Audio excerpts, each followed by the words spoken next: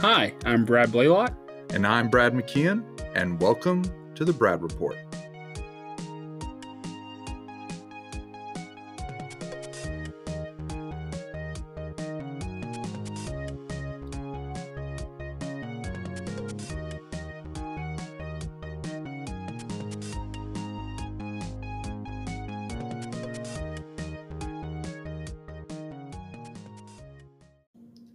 Warning.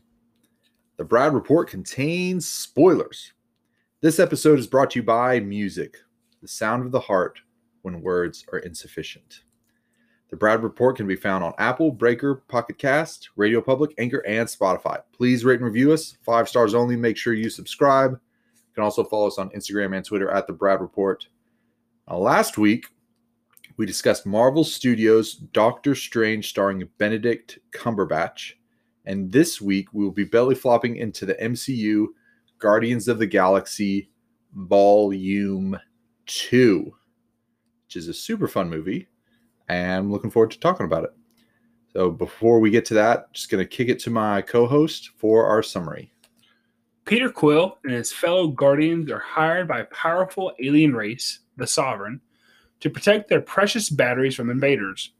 When it is discovered that Rocket has stolen the items they were sent to guard, the Sovereign dispatch their armada to search for vengeance. As the Guardians try to escape, the mystery of Peter's parentage is revealed. His father, a celestial named Ego, saves them, and they are eventually invited back to his mysterious, creepy planet. Where no one else exists. Because he killed them. Because he killed them all. Yeah. Good summary. Thank you, Google. Thank you, Google. As always. As always. Yeah. Do you want to kick us off with the themes? Or I can, whichever you would like. So, random question. Do you think Peter has siblings that are running around out there that Ego just hadn't gotten to finding yet? Or just hadn't found? Because there are a lot of bones down there. There were a ton. So he had a bunch of siblings that were killed by Ego. I had never thought of that. So do you think there's a chance that... Because it took him a while to get Peter back. Well, here's the thing is that, do you think Yondu took all of those kids? Or there's a point where some of them he was obviously guilty of. Do we think Yondu was responsible for every kid? Yeah, that's what I was asking. Delivered? Oh, yeah. Well, I don't think so. Yondu doesn't have that much time. Yeah, seriously. He's got other jobs. Thousands. He's got other jobs. Yeah, thousands. Yeah, I don't think Yondu took skulls all and of them. bones. Yeah. And if it took, so here's if Peter escaped, that was 20 some odd years ago, and it took him that long to find him, there's a chance that another kid escaped. Yeah, it would have taken him just as long to find him. So there might be and if he was continually pursuing some person that was able to generate this, then he would be continually creating offspring. Mm-hmm. And so he could have created offspring that, since he's dead, got away. Yeah. But we just don't know who they are. That's possible. I don't think we'll ever see them in a movie, though. It'd be kind of neat, though. It would be. Maybe in a what-if scenario? Find Star-Lord's long-lost sister. That's an alien. Yeah. Anyways. From a different race. Yeah, I never thought of that. That's interesting. Yeah, I don't know. The first, I thought, because the first theme that I think this movie and Guardians 1 is family. Yeah, of course. It's family. Of course. It's family. Of course. So you've got, obviously, the Misfit family. Mm-hmm. You've got Drax and Gamora and Rocket and Star-Lord all together. And then they invite and they bring in more people into their family during this movie, right? So we 3 new people. So Yondu is kind of brought into the fold in a way. We have Mantis that's brought in. Yeah. Nebula and Gamora are kind of reconciled to each other, right? And then we have, obviously, Peter's father. Yeah. Right? And this is foreshadowed in the very beginning of the movie when Peter is talking to and the end of the previous movie. What happens at the end of the previous movie? Where after he holds the Infinity Stone, the Nova Corps do an analysis on his blood or DNA, and they say, well, your mother was of Earth, but whoever your father was is something much older. Is some kind of race that we don't know or don't understand. I forgot that. But at the very beginning, what's the name of the leader of the Sovereign? Aisha? Is that her name? I've got IMDb pulled up. Hold on. Scroll. Yeah, Aisha. Okay. Well, Aisha asked him, "What is your heritage?" Yeah. Right? Essentially, where are you from? Who is your family? What is your lineage? And he doesn't know. Yeah. And so it's foreshadowed from the very beginning of the movie. We will find out who Peter's father is. Yeah. And within 10 minutes, we figure it out. That is not a slow burn. No. He's the 1-inch man who saves the day. I bet it's the 1-inch man. Yeah, that's really funny. Yeah, of course, family. With everybody inclusive, when you narrow it down, of course, my second theme is father and son, and I'll get that to that in a second. But with the whole cast of characters, family, and James Gunn, the director, said that Guardians 1 was about becoming a family, and Volume 2 is about being a family. And all of the difficulties and idiosyncrasies that you have to put up with each other in being a family. Yeah. Which I thought was a really cool way to see it, put it, but who knows what we'll see for Volume 3 and in that aspect of family and how they develop that. But yeah, father and son, you see that with Ego and Peter, Yondu and Peter very clearly. And then, of course, you've got this baby Groot. And so I think they kind of at the end, they try to translate with baby Groot sitting on Peter's lap and listening to music with him. But I think Rocket's more kind of like a dad or a crazy uncle to Groot than Peter is. But they just don't interact a lot throughout the movie. Right. But yeah, especially, Ego and Peter, and then Yondu and Peter, that father-son relationship. Yeah, so I was going to talk about surrogate fathers. Yeah. In a way. So Yondu is a perfect example. I'm glad you brought him up. In the first movie, we have Peter saving Gamora. Midway through the movie, Peter realizes that he can be selfless, that he is a person who can choose to be selfless, who can put others above himself, and he saves the day. In this movie, Peter finally learns that he is also, not only can he be selfless, but he is somebody worth saving himself, right? That he is worth saving. And eventually Yondu saves him. Yondu comes out from the clouds and floats down like Mary Poppins. Yeah. And saves the day. Yeah. And what I think is what's great about this is Yondu and Peter have a fun relationship. And Peter has been wanting a father his entire life. Right? He tells this sob story to Gamora about how he used to carry on this picture of David Hasselhoff and tell people that was his father, and he was off doing CIA missions or something like that, or shooting a movie in Germany. And he just wanted a father. And he eventually, in this movie, I think he realized, you said this movie's about them being a family, right? I think he finally realized fully in this movie that you really don't have to be blood related to be family. Because he realized that Yondu had essentially been his father for all along. Yeah.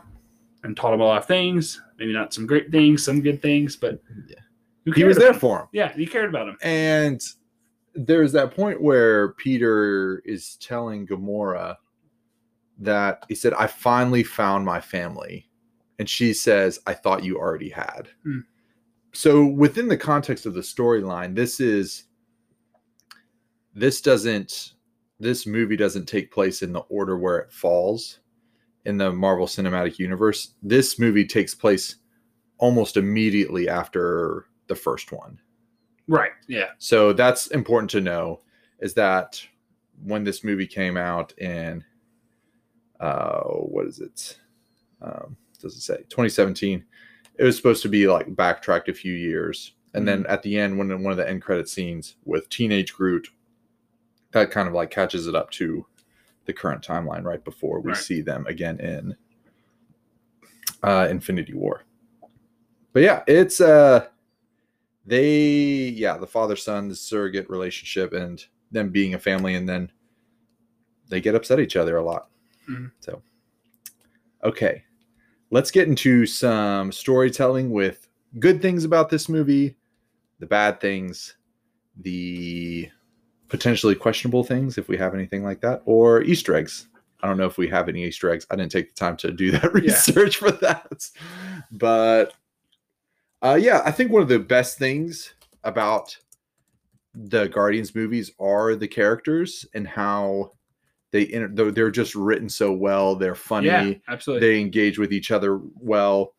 A real highlight is the way that James Gunn makes you care about these characters that you're like, oh, I have no idea who these people are. Why do I care about them? But they're written so well in such a compelling fashion.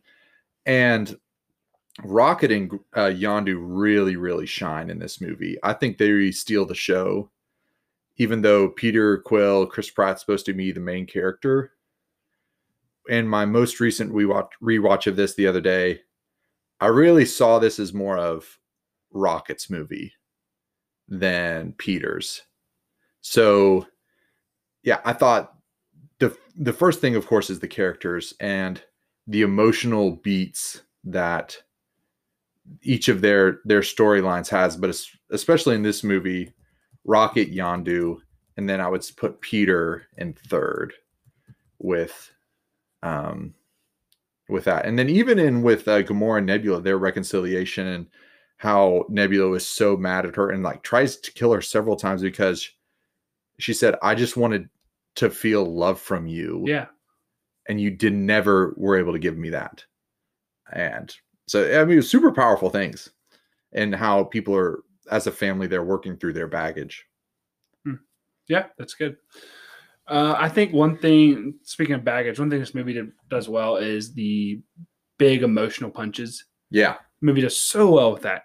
So when Peter finally realizes, when you can kind of see the light bulb moment for him when he realizes that, oh, Ego killed all of his other children. He killed all of my potential siblings. You can see him realizing that, and then realizing that you killed my mom. Yeah. You know, that you gave her this cancer. That was you that did this, which really well done. That was awesome. The Gamora and Nebula finally reconciliation, just like releasing all of this stuff that they've both been pent up and building was really well done. Drax and Mantis had a pretty touching scene at one point when Drax was kind of relaying. Oh, they were a fun pairing. Yeah, they were. Drax was kind of relaying some stuff to her, and she puts his hand on him, and she feels what he's feeling. The sadness, yeah. She feels this deep sadness, and you can see it in her face. This movie had some, and then Yondu. I mean, you can't forget Yondu. Him and Rocket were great together. Yeah, this movie does emotional gut punches really well. Yeah. Another thing, that was spot on. The music's really good. James Gunn does such a great job of incorporating these old songs into the story in really effective ways. And, you know, the mixtape, Awesome Mix Volume 1, Awesome Mix Volume 2, whenever Volume 3 comes out. You know, I have a playlist on my Spotify playlist that has those songs as well as other oldies that I listened to growing up. And they're just a lot of fun. Yeah, absolutely. That's good. Another thing I think this movie does really well is the Gamora and Star-Lord relationship. The unspoken thing. And I mean, eventually it becomes, pretty spoken. But, you know, in the beginning when they kind of dance around it when Star-Lord is flirting with Aisha, and then afterwards he said, hey, I'm sorry, I didn't really mean that. And she said, oh, I don't care. You know, and you can say, oh, I think that you do care. I think you care. You know, and then later when Mantis touches Peter and she's like, you're feeling love. Deep, romantic love for her. Yeah. And Drax just starts she just revealed your deepest, darkest secret. That must be so embarrassing. It's like, dude, not cool. Yeah. And she doesn't make fun of him. She doesn't remark. And I think you can kind of see like she kind of like lowers her head. She's like, she's happy about that. Yeah, absolutely. So, yeah, this movie is funny. It is really, really funny. There's hardly a scene where there's not something that's really kind of hits you and makes you chuckle. And there's so many jokes. There are way too many jokes to be able to tell, to be able to go through. But the way that the characters have their each individual sense of humor, and it's so fun to watch.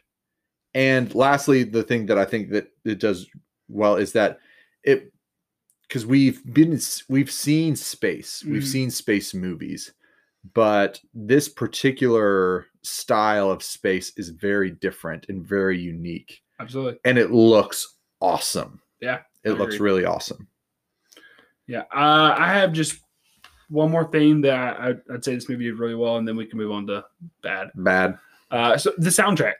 Yeah. And this is something that the first movie did well, and this movie I think is just as good personally. Absolutely. Soundtrack, if not better, I don't know. They're kind of right there, neck and neck.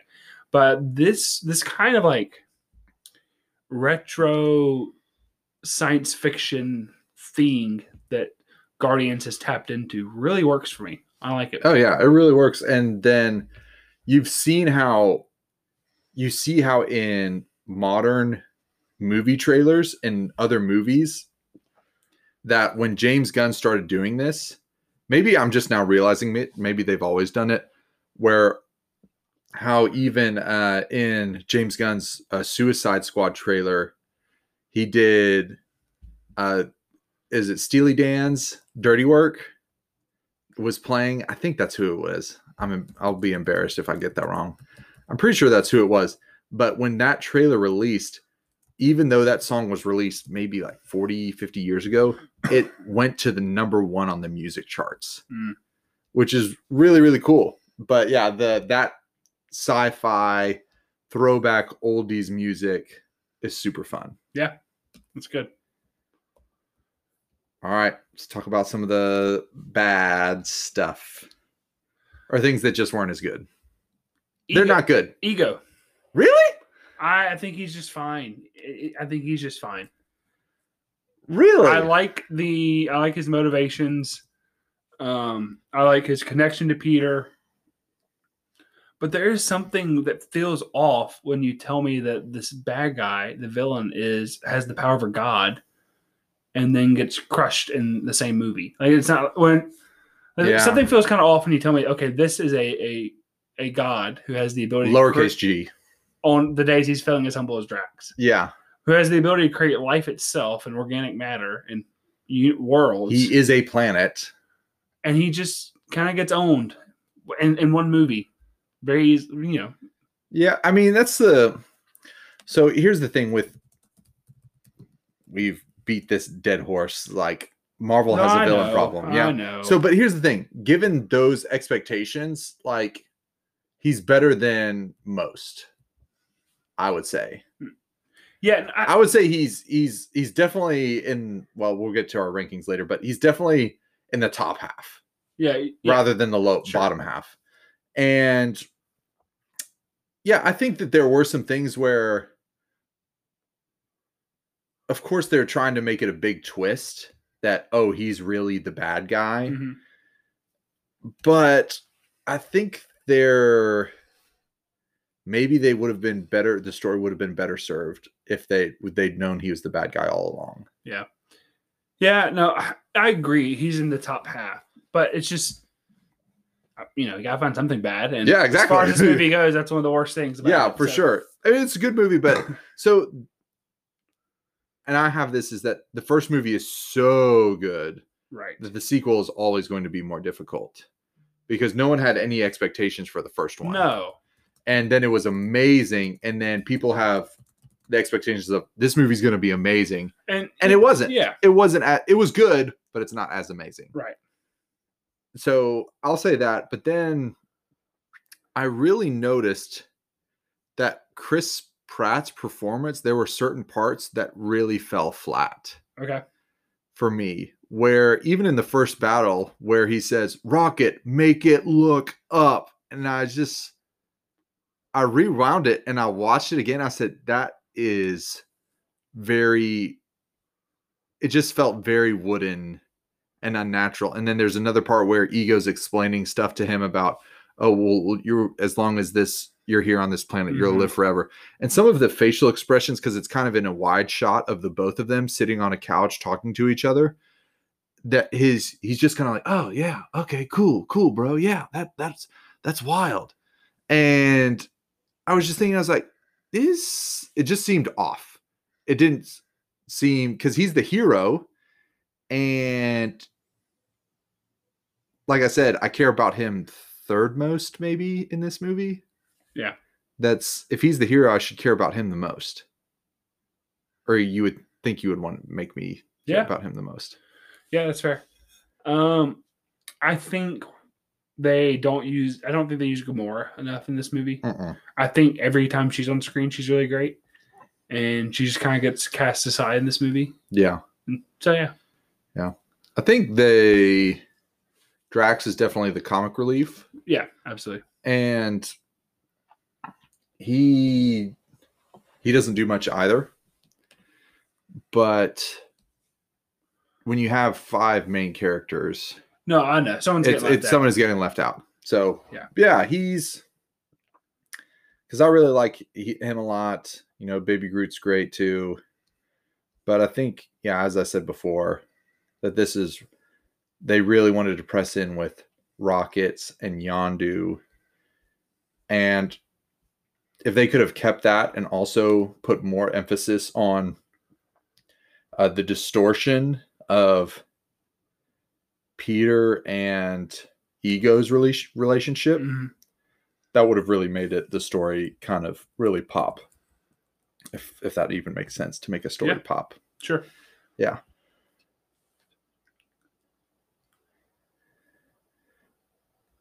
So do you have any more good or bad you wanted to talk about? Oh, no, that's it for me. All right, so I have a few Easter eggs for us. Okay, great.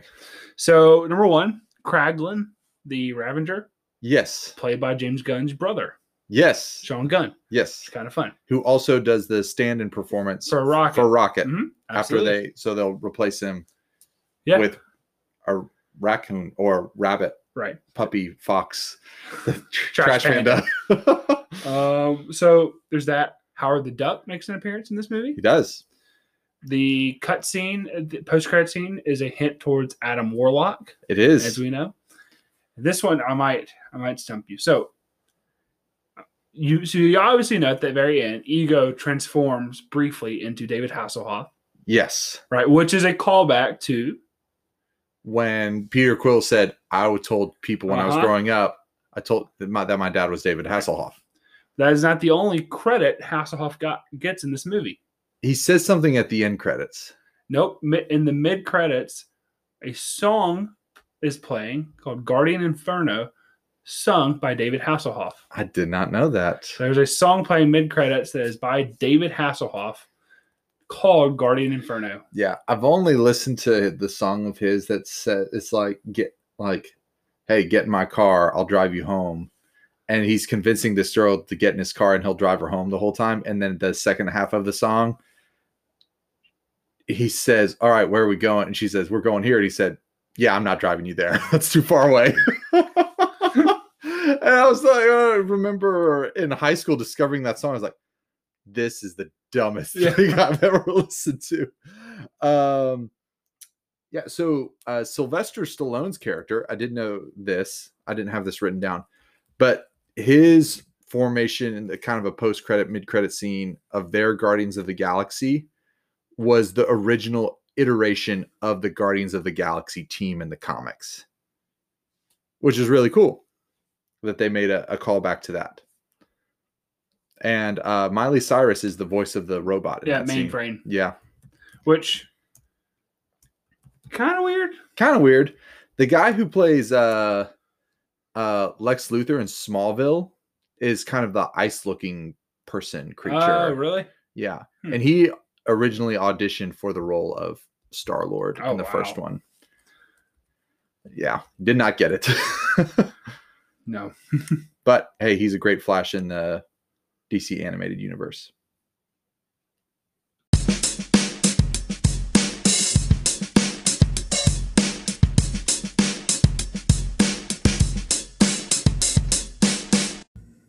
All right, getting into scenes and quotes, or quotes and scenes.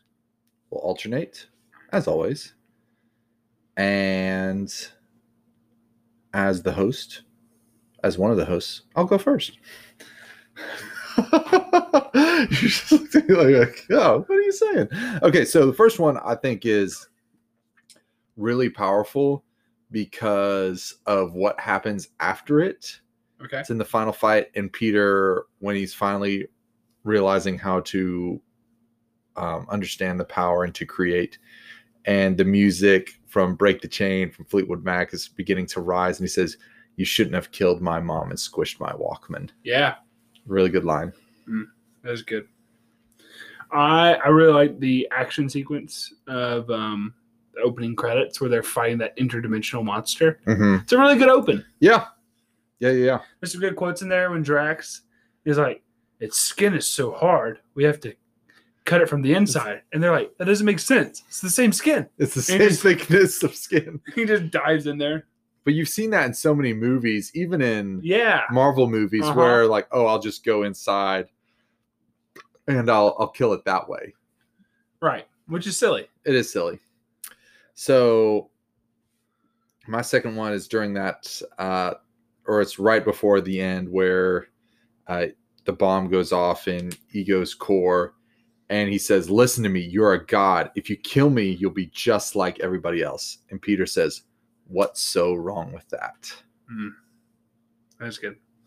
Another action sequence, Yondu and Groot and Rocket escape from the Ravagers. Yeah. So eventually, Groot is trying to bring Yondu his fin, which is essentially the way to control the arrow. The mechanism that controls the arrow.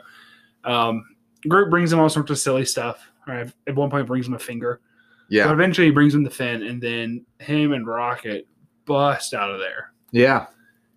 That fin is pretty OP. Yeah, very powerful. It's pretty sweet. Very powerful. Yeah.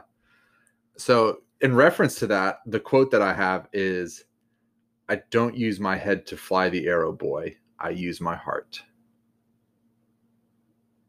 Are you having trouble thinking of where that is? No, I just realized I'm dumb.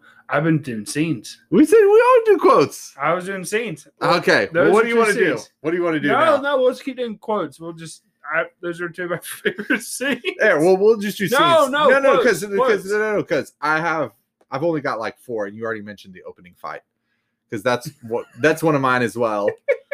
So the opening fight is the music's really good. Mr. Blue Sky, the action, Baby Groot dancing, get a lot of good funny lines. And the second one you already said.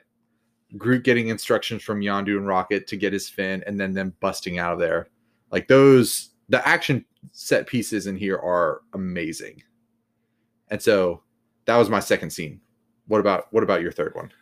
So it's when Drax is relaying the loss of his family to Mantis. I think there's something really. I think it was touching seeing him with a completely straight face relaying these events. Where it looks like he's not feeling anything, and then through Mantis, we get to see what he's actually feeling. Yeah, we get to see how sad he truly is, but he's hiding it. It's a good scene. Yeah, it is really good. It's very emotionally. There's a good metaphor there. Yeah, there's a good metaphor there. Metaphor. The final fight is really excellent. With all that's going on with the Sovereign coming in, with Rocket explaining to Groot to set off the bomb, with the characters being trapped by Ego, and then Peter discovering the power. It was very distressing when Baby Groot's in there and he's getting compressed and he starts to cry and you see a tear. You're like, oh! I could feel myself. I was like, no, little child, it's okay. But everything about that, Yondu's sacrifice, it was all really good. And how Peter's using the memories of the Guardians and Yondu and his mom to like control the power that he's had with his heart. Yeah, it's awesome. Yeah, another scene that I really like, the Sovereign Armada, I think is really cool. Yeah, it's a really cool concept. The kind of robot robot drone army.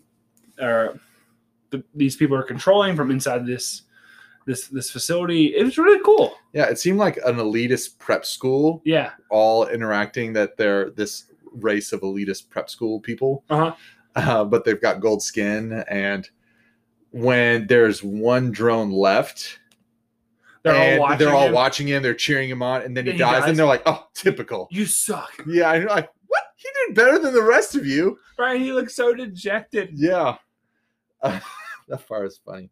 Okay, one part is part of the final fight that I thought was really, really resonates, or it just I don't know. I really liked it because of the way that Drax is responding and the way that Rocket, because he gets on the ship without Quill and without Yondu, and everybody's responding, we've got to go back and get them. But Yondu's already, in a sense, told Rocket, listen, I'm going to sacrifice myself to get Peter out. Mm-hmm. And Rocket's accepted it. He's getting there. No one else has accepted it. He's starting to take off. He immobilizes Gamora, and Drax up there, and he's like, wait, where is he? And he's yelling, where's Quill? And you just like screaming, like something's like, we've got to do something. And Rocket is so sad in that moment, and just like, this is what I have to do to save. He says, I've already, that part where he says, I've already lost. I'm already going to lose one friend today. Don't ask me to lose another. So that part was that scene, and where, I don't know, it just really struck me as how powerful that was. It was like Drax is screaming and Rocket is finally taking responsibility in a way and feeling the weight of his decisions. Mm-hmm. Yeah, no, that's really good. This scene is kind of, it's not even really a scene. It's more of just like a credit scene. And but this is my favorite Stan Lee cameo. Because it confirmed like a fan theory. Yeah, essentially. Essentially confirmed So he, the question is like, how does he keep appearing in all these movies, right? Like, this is a cohesive universe. Obviously, they're just paying homage to the fact that he created them. Mm-hmm. But logically, how do they make it make sense? Well, in this one, he appears with the Watchers, and it makes it clear that he works for them. Yeah. And so, apparently, that's how he was making the rounds. They were sending him to various points in the galaxy at various times to carry out a task or whatever. But so I thought it was pretty neat. It kind of tied it together. Really well. It did tie it together. And we're going to see more from the Watchers later this year. Eternals? The What If series.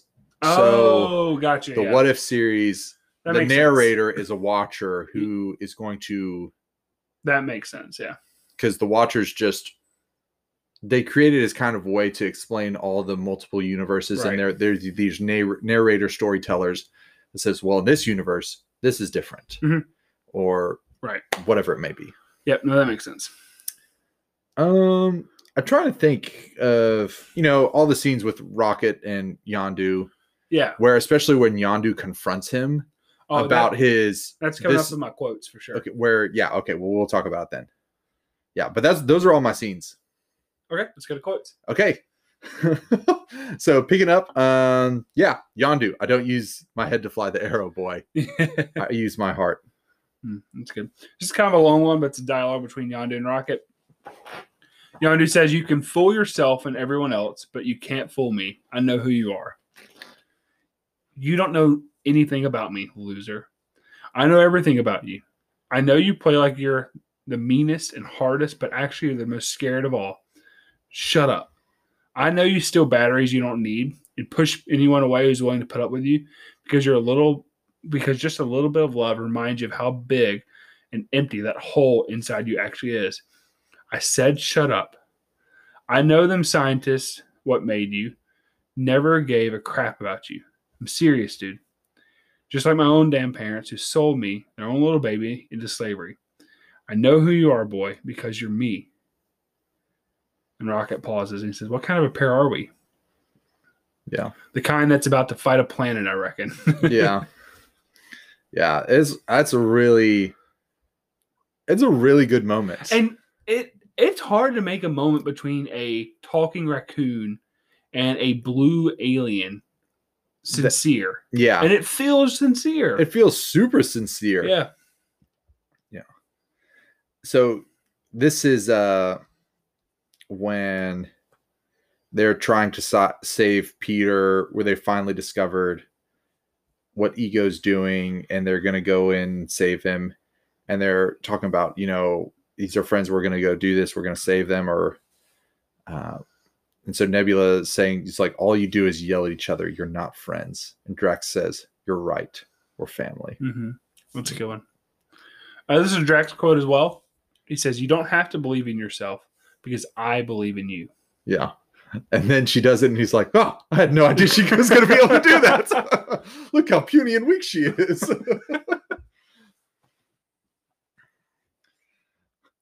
There's so many funny Drax and Mantis scenes and quotes. So there's the part where Yondu's about to die, about to sacrifice themselves, and he says to Peter, says, I'm sorry I didn't do none of it right, but I'm darn proud you're my boy. That's good. This one is from Aisha and is in the mid-credit scene. She says, that, my child, is the next step in our evolution. More powerful, more beautiful, more capable of destroying the Guardians of the Galaxies. I think I shall call him Adam. Yeah. And we don't even know if we're going to see him in the next movie. Adam Warlock. You think we will, but yeah, I think there's been no casting rumors of who that will be or who it might be, which is interesting. Did we ever get a confirmation on Christian Bale's character, who he's playing? He's playing the villain, but not Adam Warlock. We know he's not playing Adam Warlock? He's playing... So he's a recently made... maybe that's in Thor: Love and Thunder. Yeah, he's in Thor: Love and Thunder as that's the villain. Right. He's not Guardians. So right. Guardians of the Galaxy with a Z volume. Is it not coming out until 2023, right? So this article right here, 2023. March 9th. This article is reporting that the Adam Warlock will make an appearance in Guardians 3. Okay. Yeah, so you just have the main cast right now that's listed. Mantis. Oh, it says Aisha will be returning. Nebula, Peter Quill, Groot, Drax, Gamora, Rocket, and Kraglin. Those are the only confirmed characters so far. So I think we'll get Adam Warlock. Yeah, surely they'll announce it soon. I mean, I know it's still 2 years away, but you think they'd begin filming sometime. I don't know how long the film process takes. Usually a couple of years. Anyways, where were we in my quotes? Okay. And I think Rocket will be the focus. That's my prediction for G3. See, he was the focus of... Well, I think Gamora got a lot of screen time in Infinity War. Yeah, absolutely. But then Rocket did too. Yeah, with Thor. Yeah. And then especially after everybody was dusted in Endgame as well. So I just think that Rocket and Adam Warlock have some parallels and that they're created by scientists who don't really give a crap about them. Yeah. Or use as tools. So I think, because ultimately Adam Warlock becomes a good guy. Yeah, he becomes a hero. Right, he becomes a hero, but first he fights the Guardian. So I think that they can use Rocket's story as a way of kind of olive branching with Adam. Yeah, I mean, we'll get into this. We'll get into this more later with our questions when we talk about what's coming next. I have one more quote. I could do so many more quotes, but when I was looking at this part, particularly made me chuckle. So it's in the beginning after the first battle. They get the batteries. So this is in the beginning after they get the batteries. Peter says, "This is weird. We've got a sovereign fleet approaching from the rear." Gamora, why would they do that? Drax, probably because Rocket stole some of their batteries. Rocket, dude! Drax, right. He didn't steal some of those. I don't know why they're after us. What a mystery this is. That's so funny. Oh, that is great. Yeah. Do you have any more? I mean, there are a couple others that are funny, but maybe not totally appropriate to repeat. So we keep it PG. So we'll just move on. It's a kid's show. Right. Kid's show. Okay, so we are just going to roll straight into our questions. So what do you want to see?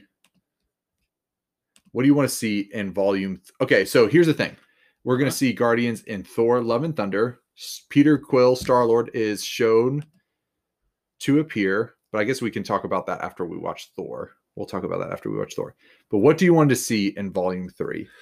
I'd like to see Adam Warlock.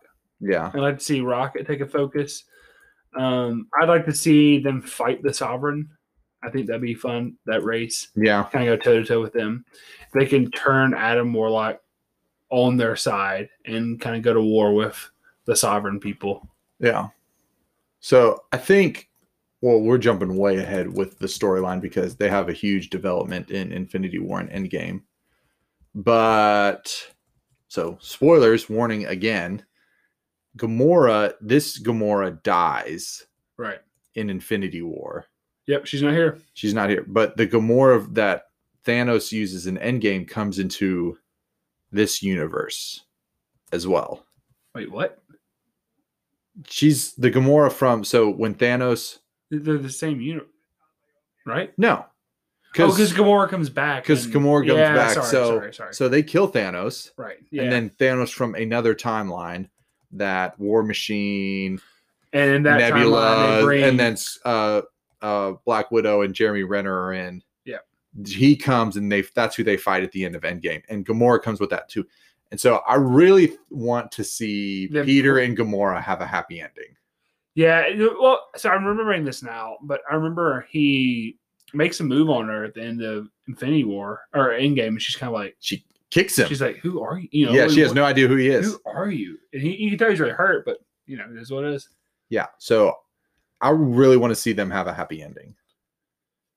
But James Gunn said this was Volume 3 is going to be the end of this iteration of the Guardians. So if we see another Guardians of the Galaxy, it will not be a lineup of this same team, which is sad. Yeah, that's good. Okay, next question. Would you rather hang out with Baby Groot, Teen Groot, or Adult Groot? Baby Groot. Yeah? Why? Well, it's definitely not Teen Groot. No. Definitely not Teen Groot. Adult Groot would be the most beneficial if I was actually doing a superhero thing. But if I'm just me, I would want Baby Groot. Right. If I'm just like me, normal Brad, hanging out, I'm taking Baby Groot because he's cute. Yeah, exactly. Okay. Would you rather have Nebula or Drax as a teammate? Drax, because he's funny. Yeah. He would be annoying, but he's helpful. Yeah. Yeah, there's no way I'm picking Nebula. No. Okay. Favorite song in the movie? Probably, I don't know if it's my favorite song in the movie. So my favorite song is probably The Chain by Fleetwood Mac. Yeah, that's the one I pick. But I think Mr. Blue Sky, the opening song, the placement of it is really good. Like it juxtaposed with the fight in the background works really well. But if I were just listening to a song in my car, it would be The Chain by Fleetwood Mac. Yeah, I agree. I picked The Chain by Fleetwood Mac. Okay, who has the best performance in this movie? I'm gonna have to say. Oh, let me make sure I get her name right. What is the name of the actress that plays Gamora? Zoe Saldana. I'm gonna say Zoe Saldana. Even though she's underutilized and they should use her more, I think she's great every time she's on screen. Yeah. Oh, so I think I'm gonna go with, even though Bradley Cooper only does the voice acting of Rocket. Bradley Cooper, either him or Michael Rooker as Yondu. Yeah, because I think if Cooper is fair, because like you said, if a raccoon and a blue alien that makes an arrow fly seem, what was the word you said? Sincere, and they do. They do, absolutely, and it's impressive. It could come off as really cheesy, but they really, really nail it. They do. So I'm gonna say I think they have a tie for me. Yeah. Okay. So MCU rankings. Let's do it. Do you want me to go first this time? Sure. Okay. So for these, we do heroes, villains, and movies that we've seen thus far in the order that we've watched them. So number 1, Captain America. Number 2, Iron Man. Number 3, Black Panther. Wow, I had him higher than I thought it did. Number 4, Winter Soldier. 5, Black Widow. 6, Wanda. 7, Spider-Man. 8, Doctor Strange. 9, Rocket. 10, Yondu. 11, Star-Lord. 12, Gamora. 13, Drax. 14, Falcon. 15, Ant-Man. 16, Hawkeye. 17, Vision. 18, Thor. 19, Mantis. 20, Groot. 21, Hulk. 22, Nebula. 23, Quicksilver. 24, War Machine. Did I add people that you weren't expecting me to add? Okay, so go. So you have Mantis. Yeah, she's number 19 on my list. Who can you read your 13 through 24? So 13 is Drax, 14 is Falcon, 15 is Ant-Man, 16 is Hawkeye, 17 is Vision, 18 is Thor, 19 is Mantis, 20 is Groot, 21 is Hulk, 22 Nebula, 23 Quicksilver, 24 War Machine. Okay, I didn't have Nebula and Mantis ranked. Let me write them real quick. Okay. I could filibuster here for a second while we're recording the podcast. It'll be easy. Filibuster. What was the, there was a senator that read Green Eggs and Ham one time? Yeah. I've heard that some people would just they take up the phone book and they just start reading it. Why not? Yeah. All right, heroes. I have 1, Iron Man, 2, Black Widow, 3, Captain America, 4, Spider-Man, 5, Star-Lord, 6, Black Panther, 7, Rocket, 8, Gamora, 9, Strange, 10, Falcon, 11, Drax, 12, Groot, 13, Ant-Man, 14, Hulk, 15, Hawkeye, 16, Wanda, 17, Thor, 18, Vision, 19, War Machine, 20, Quicksilver, 21, Mantis, 22, Nebula. Nice. 24 War Machine? I had War Machine at 19. Okay. You moved him up. I don't know which ones I'm missing that you don't have, but we'll figure it out. We'll figure it out. Yeah, so when I was looking at this, so I had Falcon was kind of my breaking point because I think, I like Drax more than Falcon. Sure. And they're most of the Guardians, I would say I like more than at this point of the movies that we've seen, excluding Falcon and the Winter Soldier. It's okay, I like this character more. But at the same time, it's okay, well, who would win in a fight, And the fact that Drax kind of gets hung out of a spaceship and survives all that stuff, I was I'm pretty sure he could beat Falcon. Yeah, Drax would be fine. Yeah, Drax would be fine. Okay, villains. All right. You're going to be very shocked by this. Okay. So I put number 1, Zemo, number 2, Loki, number 3, Ego, number 4, Red Skull, number 5, Obadiah, number 6, Ultron, number 7, Ronan, number 8, Alexander Pierce, number 9, Whiplash, number 10, Abomination, number 11, Aldrich Killian, number 12, Darren Cross, number 13, Dormammu, number 14, Malekith. Now, before you get upset, number 3, Ego, I put him high because he's a mass murderer. Sure. And he actually almost succeeded in taking over the whole universe. Yeah. And killing, and even in that expansion of that whatever bubble thing was, he probably killed a ton more people. They kind of gloss over that. Yeah. But I think he definitely killed a ton more people in that little, whenever he was using Peter as a battery. So I was now, because I think some of your complaints are super valid. But at the same time, I was killed a ton of people. He did. So I have him in the top half. Okay. 1, Loki. 2, Zemo. 3, Aldrich Killian. 4, Obadiah. 5, Ultron. 6, Ronan. 7, Ego. Okay. 8, Red Skull. 9, Alexander Pierce. 10, Yellow Jacket. 11, Ivan Vanko. 12, Abomination. 13, Dormammu. 14, Malekith. Barely in the top half. Top half, though. But yeah, that's true. That's true. Yeah. That was, because there's other people that I think Obadiah is definitely more charismatic. Yeah, absolutely. And just oh man, Obadiah, Iron Man 1, the first villain, or Loki or Zemo or even Ultron seem a little bit more charismatic in their villainy. But I'm yeah, it's kind of no rules, whatever classifications you want to put on it. Right. To a certain extent. No, I mean, you're right about Ego. He definitely kills more people than Obadiah does, per se. Yeah. Okay, movies. Number 1, Captain America Winter Soldier. Number 2, Iron Man. Number 3, Guardians of the Galaxy. Ooh. Number 4, Guardians of the Galaxy Volume 2. Number 5, Captain America Civil War. Number 6, Captain America First Avenger. Number 7, The Avengers. Number 8, Iron Man 2. Number 9, Iron Man 3. Number 10, Doctor Strange. Number 11, Age of Ultron. Number 12, Ant-Man. Number 13, Thor. Number 14, Incredible Hulk. Number 15, Thor, The Dark World. Okay, we're pretty similar. Yeah. 1, Iron Man. 2, Guardians of the Galaxy Volume 1. 3, Captain America Civil War. 4, Winter Soldier. 5, Guardians of the Galaxy Volume 2. 6, The Avengers. 7, Iron Man 3. 8, Captain America, the First Avenger. 9, Ultron. 10, Doctor Strange. 11, Ant-Man. 12, Thor 2. 13, Thor. 14, Incredible Hulk. 15, Dark World. Nice. Yeah, that was I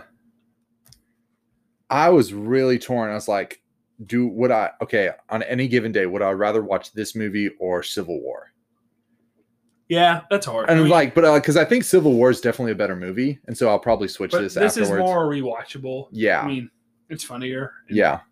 So that's where I have it. Okay. Overall reflections, final grade. A-. I think this is a really good movie. It's a pretty good sequel as far as sequels go. It's funny. The soundtrack's great.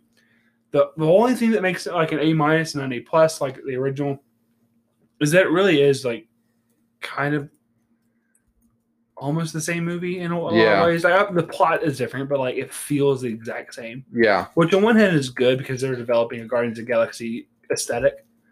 On the other hand, it kind of takes a little bit of the wind out of the sails. Yeah. Just a little bit. I mean, it's an A-. So yeah, no, I have the exact same thing. I gave it an A- also. It's good, but in the same way that Iron Man 2 was the same, you're like, okay, the first movie was good, but we already sort of saw this. So A-, super awesome movie. Love it. Can't wait for Volume 3.